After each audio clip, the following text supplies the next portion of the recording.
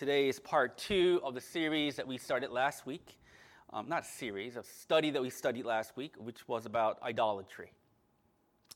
And let's review what idolatry is. I know many of you reviewed idolatry in your small groups last Friday, but for those of us who weren't in small group last Friday, it's a good time to just, remember what the definition of idolatry is. One definition of idolatry that we talked about last week is idolatry is worshiping anything other than the true God and in a true way. So, genuine worship is not only are we worshiping the one true God, but we are to worship him in the way that he prescribed that he ought to be worshiped, which is in spirit and in truth. So anything that is not worshiping the true God or anything that is not worshiping him in the way that he prescribed is idolatry. Another definition of idolatry comes from Romans 1:25, where it says they exchange the truth of God for a lie, and they worship the created things more than the Creator. Paul's definition of idolatry in Romans chapter 1 is that rather than worshiping the Creator God, men and women, they decide to worship created things rather than the Creator. Rather than recognizing that God is the Creator, that he is the foundation of all things, and rather than recognizing him being the Creator and do what is owed him, which is our worship and loyalty and our love and our trust, human beings dismiss God and worship created things. Created things can be anything. It can be a system of ideas. It can be philosophies. It could be other people. It could be any man-made things, ideologies, material things, people. Rather than recognizing God to be the Creator, we take these created things and we think they are the ultimate things. So what happens when the creator-creature distinction gets confused? What happens when we turn our back towards the Creator and worship created things? Our lives become disjointed, discombobulated, in disarray. We're confused, and we do nonsensical evil things. The root of all human problem is idolatry. When you recognize, we sang about holiness of God today, right? When you recognize God's holiness, recognizing God's holiness means he is separate from you. And when you recognize that he is the ultimate reality, and when you start to submit all things under the reality of who he is, what happens to your life? Your life starts to become orderly. Your mind, your thinking becomes more clear. Your relationships start to improve.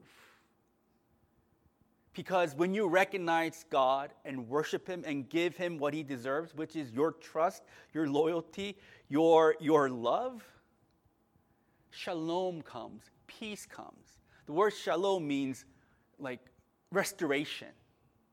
Things are restored. And it's really true. One thing that my wife doesn't understand about me is she can't understand why I love cheesy Korean dramas.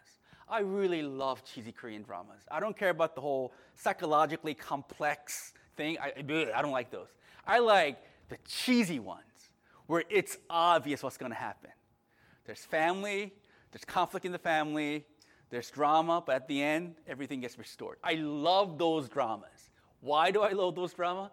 Because I think that's an accurate example of what happens when we recognize God to be the Creator and when we start to submit all things under him. It's true. Like everything becomes orderly.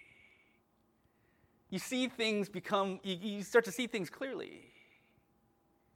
It's amazing. The reason I love prayer, I think I told you this, is because in my prayer time, I look at God. I look at his word and I look at him. And when I start to look at him in my prayer, all the insane thoughts that I had before prayer, it subsides and becomes orderly. It's amazing. But what happens when our starting point is not recognizing God for who he is? What happens if our starting point is either our desires or what we think the world ought to be? What happens if our starting point is us? If our starting point is us, it's disaster, it's chaos. We overvalue things that should not be overvalued. We undervalue things that should be valued. And and that's what Satan knows. Satan knows when we look at God, we have shalom, we have peace. Satan knows when he gives us a false starting point, that our lives become a disaster. And that is why, to kill us, to destroy us, Satan throws idols at us. He distracts our minds to pursue after things that are dead. We read in last week, Psalm 135. Psalm 145, it says, "The idols of the nations are silver and gold, made by human hands. They have mouths, but cannot speak, eyes, but cannot see. They have ears, but cannot hear, nor is there breath in their mouths. Those who make them will be like them, and so will all who trust in them." Psalmist is saying, people make idols that are not real. They are worthless. And anyone who pursues after these idols will be like those idols, worthless and dead. Satan throws dead things at us. We think those dead things, those unreal things are really real. And we spend our entire lives pursuing after those unreal things. And that is why our lives are always hungry and thirsty, and even getting what we ultimately want doesn't really satisfy. I read a couple of studies this week. Not studies, I listened to a podcast. Let's be honest. I listened to a podcast. And they said, like, the transgender rate in teenage girls is skyrocketing, right? And I'll tell you what the theory says, but later on and privately. But so there are a lot of these teenage girls who think like they're misgendered, right? And so they pursue after like therapy, right? So they inject hormones in their bodies and all that stuff, thinking that if they think that their bodies are in conformity to who they think they are, that they'll be happy. But the study's shown, even after hormone therapy and transitioning, the suicide rate of the same group of women, same group of teenage girls, it doesn't subside. Suicide rate is skyrocketing among teenage girls. And whether they transition or not, it doesn't curb the hunger and the misery inside of them. Satan is throwing lies at them. Satan is saying, hey, what you need is to be regendered. And if you pursue after regendering, then you'll have shalom. But that's not true. What they are pursuing after is not real. It doesn't answer anything. You can say that about fame and money. One of the greatest rock stars in the 1980s, you guys don't know him because you're young, is this guy named John Mellencamp. He was one of the most popular American rock and roll singers in the 1980s. And he wrote a biography. In the biography, he says, after getting fame and fortune, he realized there was nothing behind it. After reaching the pinnacle of his career, fame and fortune, he opened that door to fame and fortune and realized there's nothing behind it. So, like after a couple of years later, after his pinnacle of his career, his manager came to him and said, "Hey, let's do a world tour. If you do a world tour, you can make more money." He says, "Nope, I'm not going to do it. I'm going to stay at my home and I'm going to paint." His painting is not that great, but he chooses to stay home and paint and say no to hundreds of millions of dollars because he knew there was nothing behind the hundreds of millions of dollars. The thing that we occupy our minds, the imagination, the thing that we think we need and we want, and if we have it, there's shalom. Chances are they're dead. There's nothing behind them. But our feelings and our thinking don't think that way. We think they're so real. If I just get it, if I get the precious, then shalom. Don't be foolish, God says. They're not real. God is who is real. And therefore, Paul says, you must flee from idolatry. Idolatry is so destructive and dangerous. You must flee from it. How do you flee from it? We studied a couple of things last week. The first thing that Paul says to do to flee from idolatry is use your senses, use your mind. Specifically in verse 15, he says, I speak as sensible people. Judge for yourself what I say. The word sensible here means reason. Think. Think truly about the nature of these idols that you're pursuing. And most importantly, think, Christians, about who you are. Who are we? We are people who are participating in the blood and body of Christ. The word participation that Paul talks about here, like I said last week, it means entanglement. It means unity, being united with. It means in deep fellowship with. Paul says, when you partake in the Lord's Supper, when you participate in the Lord's Supper, you are participating in, you are being united with, you are fellowshipping, you are entangled with the work of Jesus Christ, with the saving work, with the blood and broken body of Jesus Christ that he shed and he broke for you to save you. How do you flee from idols? Paul says, think with your mind who you are. You are participants. You are entangled with Jesus Christ himself.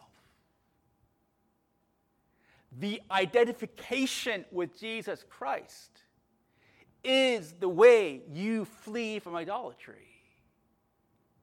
Paul gives an example in verse 18. He says, consider the people of Israel. Are not those who eat the sacrifices participants in the altar? What Paul means is verse 18 Paul uses verse 18 to strengthen the point that I just made. In the Old Testament, the way the Jewish people worshiped God is they lifted sacrifice to the altar, to the Lord. There was an altar, and they burned up sacrifices. Guilt offerings, sin offerings, fellowship offerings, these offerings were lifted up in the altar. They will bring animals and grain, and the priest will light it up, right? And then after the priest lights up and burns up the sacrifices, the worshipers will sit by the altar, and they will start eating the food that was lifted up at the altar. And the reason why they are, and the reason behind their eating this food is to symbolize the unity, their unity to what has taken place in the altar. By eating in the altar, they're saying, the animal that was lifted up as a sacrifice for my sins, by partaking in that meal, I'm declaring before the Lord that I am benefiting by the significance of that sacrifice. By lifting up the sin offering before the Lord and by eating the sin offering, I am saying I am being forgiven because that animal took the place of my sins. And because the animal was lifted up on behalf of my sins, I am one of the people of God. I am one of the chosen people of God. So by eating the food in the altar, they're saying, I am benefiting from the sacrifice that was just made. Paul is saying similarly, when you participate in the Lord's Supper, you are saying, I am united, I am entangled with the work of Jesus Christ. And that is primarily, I receive benefits of that unity. The benefit of that unity is forgiveness of my sins. The benefit of that unity is resurrection from my sinful state to a righteous state. The benefit of that unity is the Holy Spirit coming into our hearts and residing in us. Paul is saying, how do you flee from idolatry? Know your state, know your identity, know who you are in Christ. And like I said last week, the great benefit of being a Christian is this entangled reality that you live with Christ. This entangled fellowship, it not only happens in the Lord's Supper, it happens in our everyday life. The great benefit of being a Christian is Jesus Christ resides with us in our everyday. And as he resides with us, his residing presence is a power for change. It really is something magnificent. When you reside with Christ, when you fellowship with Christ in your everyday life, he changes your mind and he changes you. There is a powerful change, powerful influence that Christ gives as you fellowship with him. Quiet time is more than just a religious practice. It is a time where you start to study his word, where you fellowship with him. And when you fellowship with him, he changes you. There's a power of change when you fellowship with Christ. I see it in this church. People who start leading Bible study, when they start to study Bible intently on their own for the sake of leading small group, what they always tell me is their relationship with God deepens as they study the Word of God. Because Christ fellowship with these brothers who are preparing for these small groups, it ignites a change in them. When you fellowship with Christ, the Holy Spirit will influence you. He will change you. And that is absolutely true. That's how you flee from idolatry. Know who you are in Christ and be in constant communion with him. Study his word intently. Pray what you studied. I guarantee you he will influence you and change you. Paul says that's how you flee idolatry. Then Paul talks about participation. If you don't participate with Christ, you are participating in idolatry. And the problem with participating in idolatry is there are demonic forces behind those idols. Paul in verse 19 goes back to talking about food offered to idolatry, to food, eating food offered up to idols. In chapter 8, it was clear, Paul said, right? Idols are not real. Idols are not real, right? And food lifted up to those idols are just food. So as long as your conscience is clear, and as long as you don't offend the conscience of a weaker brother, you can eat that food because it's just food, because idols aren't real. Then in chapter 10, Paul talks about fleeing from idolatry. So that could kind of cause confusion in the minds of the Corinthians. He said, whoa, Paul. In chapter 8, you said, idols aren't real, you can eat. But in chapter 10, you're telling us to flee from idolatry. What's the deal? Are they two different teachings that you're giving us? Paul says no. Verse 19, he says, what do I imply then? That food offered to idols is anything, or that idol is anything? Verse 20, no. He said, what I said is still true. Idols aren't real. So those wooden blocks, they made idols, like physical idols, out of wooden blocks. Those idols made out of wooden blocks, they're not real, right? And the food lifted up to those unreal things, they're just food. He's still being consistent with what he previously taught. But Paul is saying, even though those things are not real, the physical things like food and the idol is not real, what is real is the spiritual forces behind the practice of idolatry. And that spiritual forces behind the practice of idolatry is demonic power. Verse 20, no, I imply that what pagan sacrifice they offered to demons and not to God.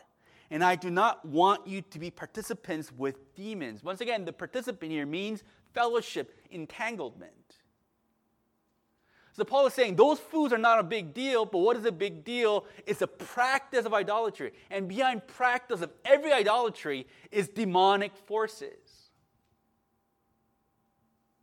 The problem of eating food to idolatry is you may be participating, you may be fellowshipping with demons.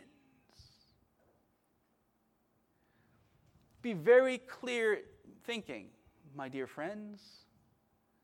Nothing is neutral in life. Everything has a power behind it. Everything has a power that tries to influence you. Paul is saying behind every idolatry, whether it is idolatry lifted up in the temple, or whether it is idolatry in our modern culture, behind every idolatry, behind every false religion, is demonic forces that tries to influence you. Nothing is neutral. Idolatry, like I said, is not just physical blocks of wood that these Corinthians worshipped. Fortunately, we don't have many of those idols, practice of idolatry in modern America. But idols doesn't have to be physical representations of anything. It can be ideologies, philosophies. I'll give you an example. The three dominant philosophies that did more damage to destroy the people of God and the church are Darwinism, Freudianism, and Marxism. Darwin, Freud, and Marx are three guys who came up with ideologies that people embrace that did more damage to the people of God than any oppressors. What are these theories that these men expound? Freud. Freud is saying there's no such thing as sin. What there is psychological trauma. You don't have to explain yourself in terms of good or bad, right and wrong. Those are old categories. What you need to understand, what you need to approach, how you need to approach yourself, is through psychological examination of your psyche. Psychological trauma and resolving those trauma is a way to wholeness. You don't need church, you don't need Christ, you just need a good psychotherapist. Isn't that what a lot of modern people think too? Especially including Christians? I'm not a sinner. My parents just did a bad job on me. I'm not a sinner. I had PTSD. I'm not a sinner because, I got bullied when I was a kid. All horrible. What damage the parents do, PTSD, bullying, it's all horrible. But they're not the kernel of what is wrong with us. The kernel of what is wrong with us is we turn our back to God and we embrace idols. That's what's wrong with us. Before he's saying, nope, that's not what's wrong with you. Don't think of yourself in those categories. Darwin. God didn't create anything. There's no God. Everything just happened accidentally, and everything's evolving without God or anything. Everything just happened accidentally, and everything's just evolving. You don't need God to explain the universe. Richard Dawkins is primarily Christianity's number one enemy right now. And he's one of the most foremost Darwinists, evolutionary biologist. And it's funny because he tells his students, right, students, when you look at a cell, you would think that the way the human cell operates, you would think that it looks like that it's been designed. When you look at a cell, you would think that it's designed because it's so complex and yet so simple. But Dawkins is saying, be careful, students, even though the human cell looks designed, you got to remind yourself over and over again that it's not designed, it's an accident. Darwin is saying, there's no God. Nothing's created. It's just accidents. Marx is on the rise right now. Marx is saying there's no individual sin. You got to think about everything in terms of group sin. There are the oppressors and the oppressed, right? If you're part of the oppressed, you deserve destruction. You got to destroy the oppressors so that the oppressed can live. That's what the world is. Don't think of it as individual categories, individual sins. Marx is saying, just make everyone a part of a group, whether you are white or black. And if you're white, everything that you do is wrong now because of what your ancestors did. Oh, that's on the rise right now. These three theories are orbiting all around what we look at, what we listen to, who we talk to. They're orbiting all around. Look, I saw a YouTube clip this week. It was about this man. Like, he was from poor, he's a white man, from a very poor background. Very impoverished, like West Virginia hill country impoverished. He worked hard, and he became successful. But what was alarming about him was he felt so guilty about his success. Why? Because he thinks he got his success because of his white privilege. Even though there was nothing privileged about him. He says, oh, I feel so bad because I know it's my whiteness that got me to succeed. I feel so bad for him. Why? Because he's looking at his life not through the lens of truth. What is the lens of truth? That God gave him the gifts. And God allowed him to succeed. That's the truth. But he's not looking at his lens of truth. He's looking at his life through the lens of Marxism. Talk to any 20-something college kid in campus. And this is their worldview. And this worldview is invading the church. There are pastors out there, there are church leaders, there are well-renowned church leaders out there that is telling their white congregants that they should be remorseful and repentant of their ancestors' sin. And they should, I don't know what they want the white people to do, but they should feel guilty about their ancestors' sin. Look, there's racism. Clearly there's racism, right? The human heart is racist, I know. But what is these church leaders doing? They're adapting Marxist theories. Don't look at the black people or white people as individuals, but look at them as a monolith.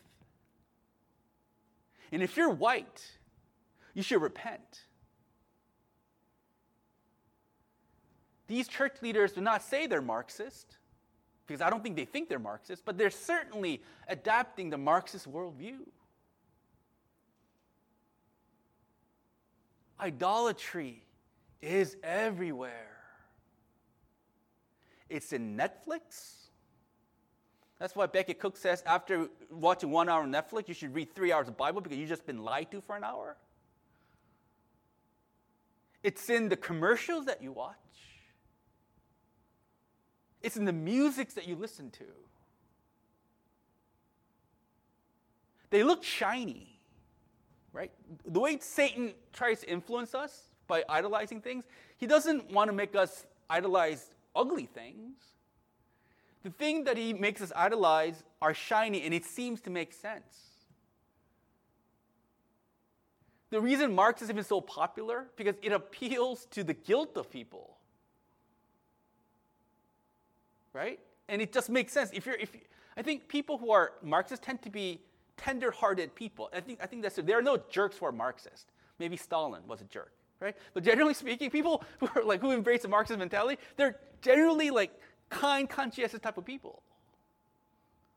And to them, Marxist theory looks right. The thing, if you idolize material things, those commercials that you watch make what money can do for you very attractive. Every time I see a Lexus commercial, I want one. Right? These things look very shiny. And it does seem to make sense. And if we're not careful, we're going to embrace it. We're going to let it influence us. Another popular source of idolatry is fear of man, fear of other people. What other people think about you. We order our lives based on how other people think about us. It seems to make sense because the people that we fear are right in front of us. But their opinions don't mean anything. Be careful what you are to be influenced, Paul says.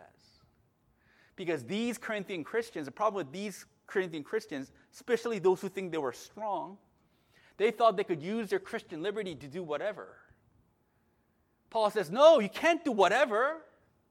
You're going to be mindful of the power behind these things that you want to do. When I was young, right, which was a long time ago, people would say, my pastor would tell me, similar to Pastor Wuj's pastor, right? They told us, don't listen to secular music. Don't listen to heavy metal. Heavy metal is a demon's music, right? So even now, when I look at Metallica, back of my mind, I says, devil music, right? And they say, don't listen to it. And maybe that was good advice, but I think a better advice would have been to say, you can listen to it, but think about what that message is saying. Think about the message behind the song. Think about what the song is trying to tell you. It's not simply just to be far from it. Sometimes some things you need to be far from it, like pornography and sexual things. You just get up and run away from it. But a lot of things in culture, seemingly benign things, look at what it's telling you. It's trying to influence you. Do you know that? The movies that you watch, always trying to influence you. Paul says, if you let them influence you, you're participating with demons. Verse 21, Paul says, the problem with that is you cannot drink that cup of the Lord and cup of demons. You cannot partake of the table of the Lord and the table of demons. He's saying you cannot be under the influence. You cannot be entangled with both Christ and devil at the same time. It doesn't work. We think it's possible. We think that we can be Christian and be influenced by the world too. There's this pastor, a really well-known pastor. He said, I'm a critical race theorist. Critical race theorist is based in Marxism. And he says, I'm a critical race theorist, and I'm a Christian. He says, I think I can be a Christian and a critical race theorist at the same time. I said, no, that's foolish. You can't. You can't embrace the worldview of Marxism and the worldview of Christianity. They're incompatible. But that guy, that pastor who has a PhD in sociology, I think, he thinks he can. Paul says, no, you can't. You can't participate under demonic influences and participate with fellowship with Christ. You can't do that. We think it's possible to pursue after the American dream of materialism and money and yet serve the Lord at the same time. You can't.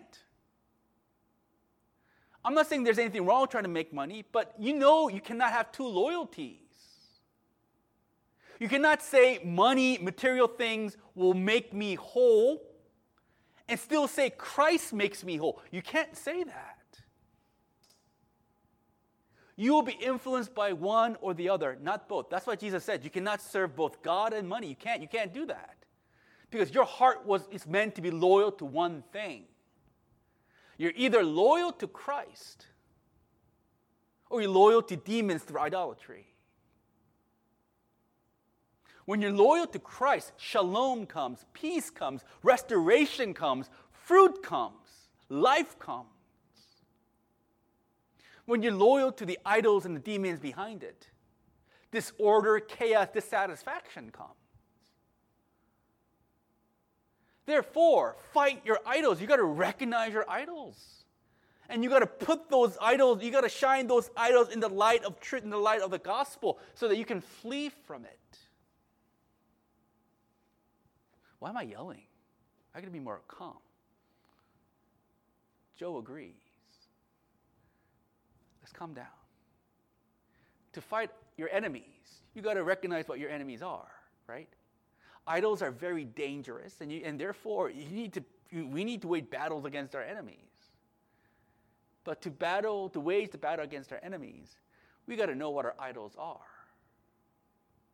And everyone has different idols. What is idolatry to me will be different from you. The demon in our flesh customizes idols to each one of us according to our needs and according to our insane thinking. How do you know what your idols are? And that's where Tim Keller comes into play. I don't think there's anyone who wrote as many about idolatry as Tim Keller. I think Tim Keller built his career in idolatry, fighting idolatry. So what is idolatry? Tim Keller says, how do you recognize idols? How do you recognize the idols of your heart? He says there are a few questions that you can ask, right? So these are some of the ways that Keller, teaches us how to recognize the idols of our lives. Number one, he says, your idols are, the way you know what your idols are is, what do you imagine every day? What do you just constantly wish you had? You know what they are. There's a voice in your head that is telling you, you need this. And the way you know that you're telling yourself that you need this is because you're constantly thinking about it. You're organizing your life around it. You're dreaming about it. What is it that you're constantly dreaming about? What do you think your life is about? You say, Jesus, come on. Is it really Jesus? What is it? Keller says, what you often think about, that could be your idol. Number two, well, you know your idols is, what do you spend money on? For a lot of us, I guess it would be food because there are a lot of food charges, but significant purchases. Where do you primarily spend your money on? Your disposable, or maybe even your income, not even disposable, but where do you spend all your money on? That's a good sign of where your idols are. Another question is, a good way to discern idols is, how do you respond to unanswered prayers? When God says no to something, does it make you question his goodness? You can say God is good, God is loving, but if he doesn't give you that, you doubt his goodness. What is it? If he takes away your job, are you going to question his goodness? If he takes away your boyfriend and girlfriend, are you question his goodness? If you take away your ministry, are you going to question his goodness? What is the one thing that you tell God you cannot have, God? I think that's your idol. The final test, Keller says, to use, look at your most uncontrollable emotions. Just as a fisherman looking for fish knows to go where the water is rolling, look for your idols at the bottom of painful emotions, especially those that never seem to lift and that drive you to things to do things that you know that are wrong. If you are angry, ask, is there something here too important to me? Something I am telling myself that I have to have at all cost. Do the same thing about strong fear or despair or guilt. Ask yourself, am I so scared because something is being threatened, which I think is necessary, which I think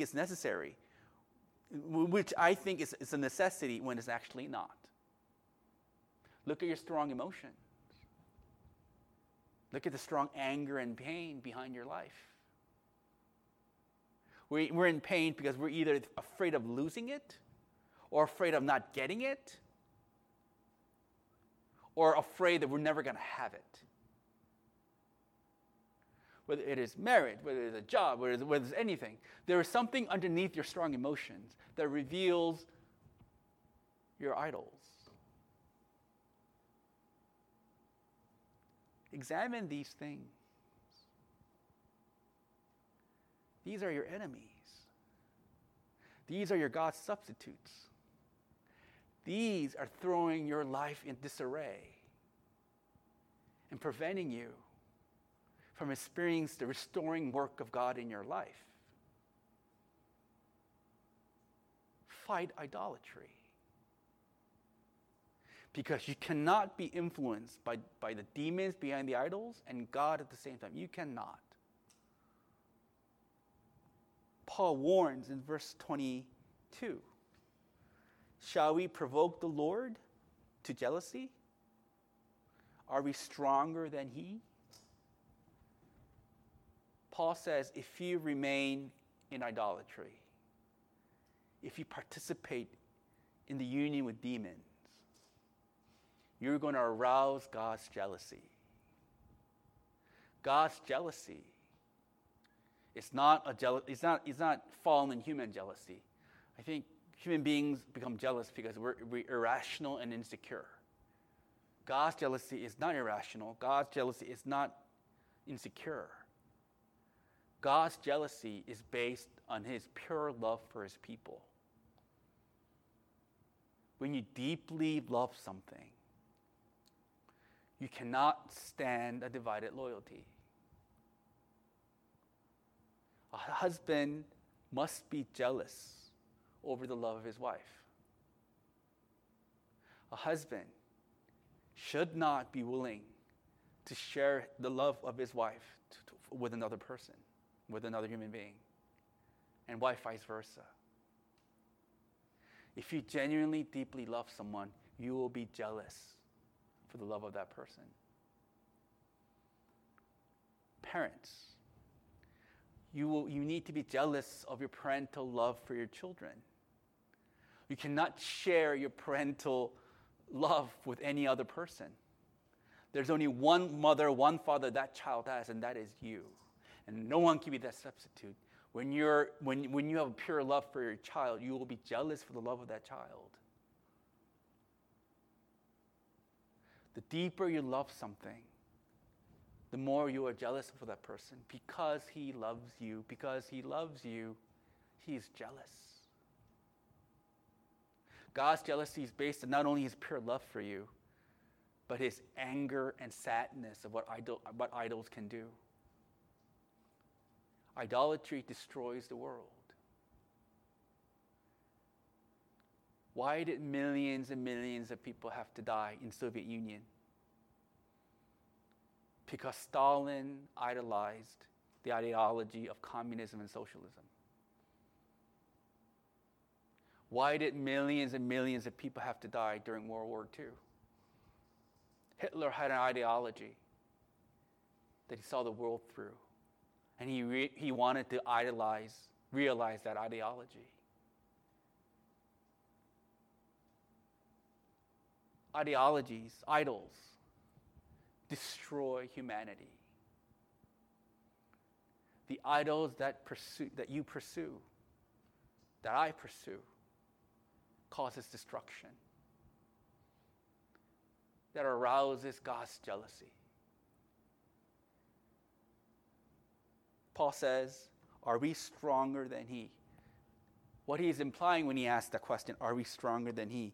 He is asking, do you want to be God's enemy?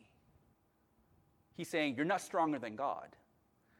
And if you are continually engaging in the practice of idolatry, you are his enemy.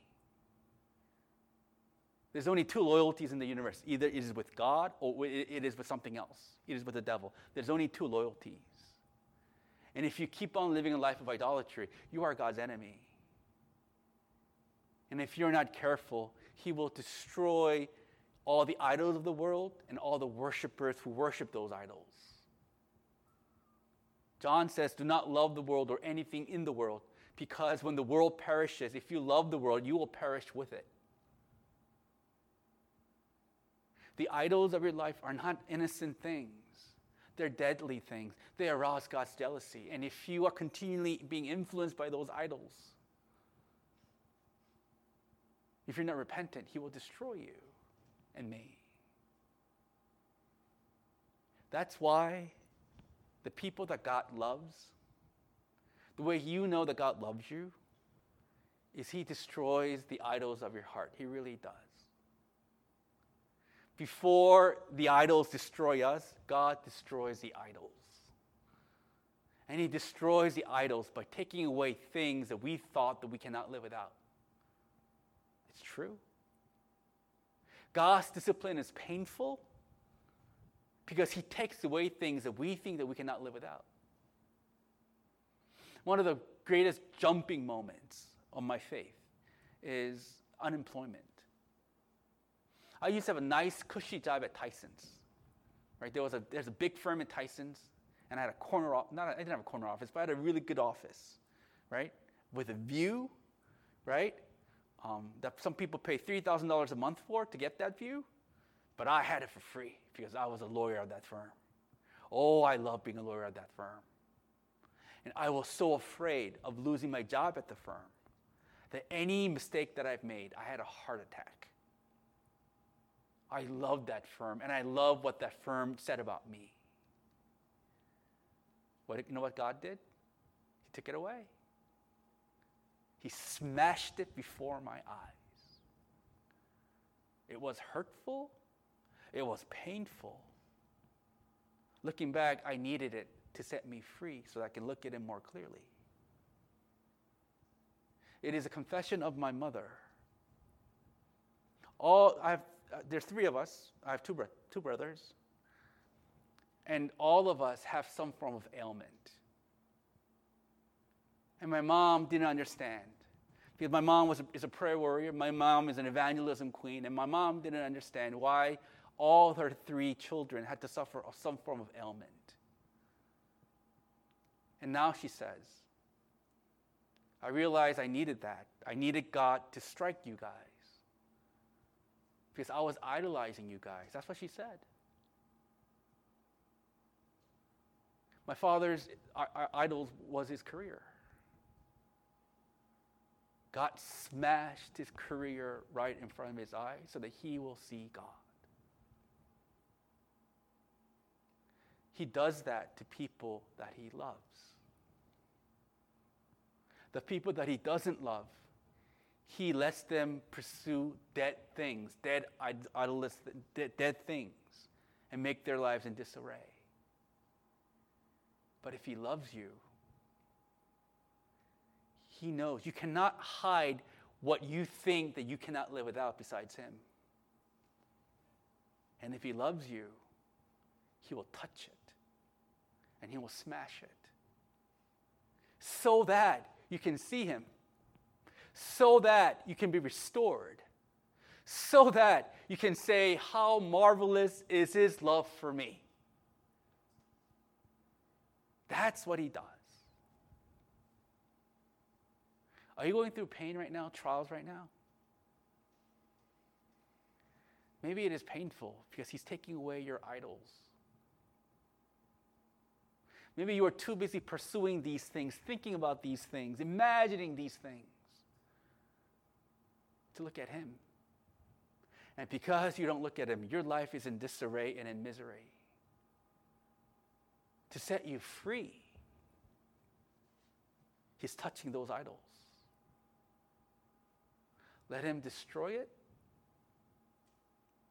Let him renew your fellowship with Jesus Christ so that you can bask in the light of his glory. Let us pray.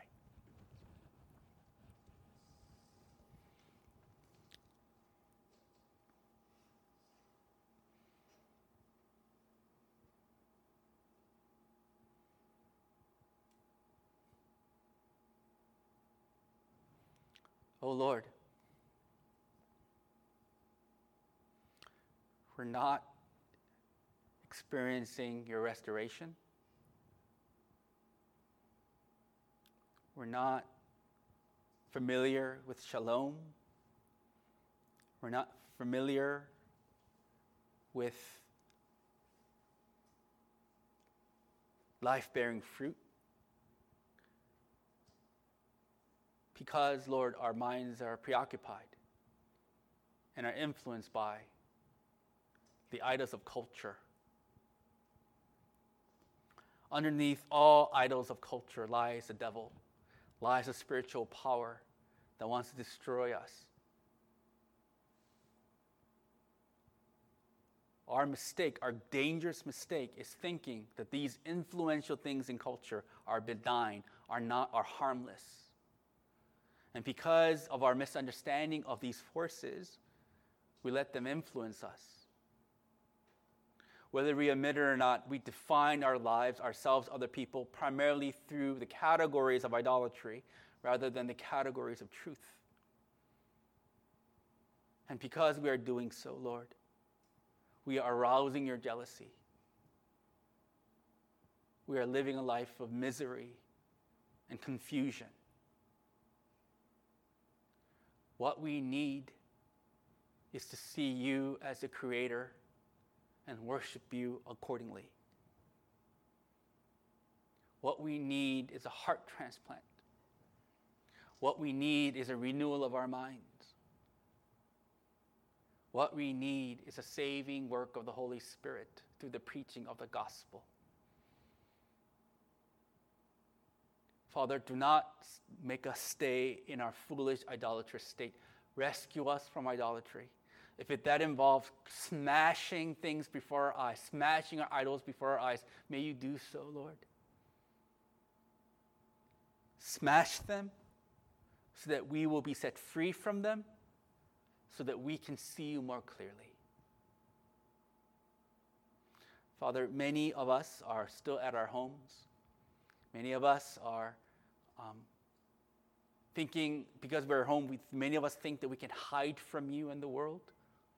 We can't. The world comes in through Netflix. The world comes in through YouTube. The world comes in through the music that we listen to. Rather than letting these influences in, we pray that may your truth come in so that we will be set free. We pray that you provide for us who are in need. For those of us who need jobs, provide employment. For those of us, Father, who need physical healing, bring healing to our friends, to ourselves, and to our friends and family. But most importantly, grant us sanity of vision so that we will not look at things through our insane lenses, but through the lens of righteousness and truth. All these things, in Jesus' name we pray. Amen.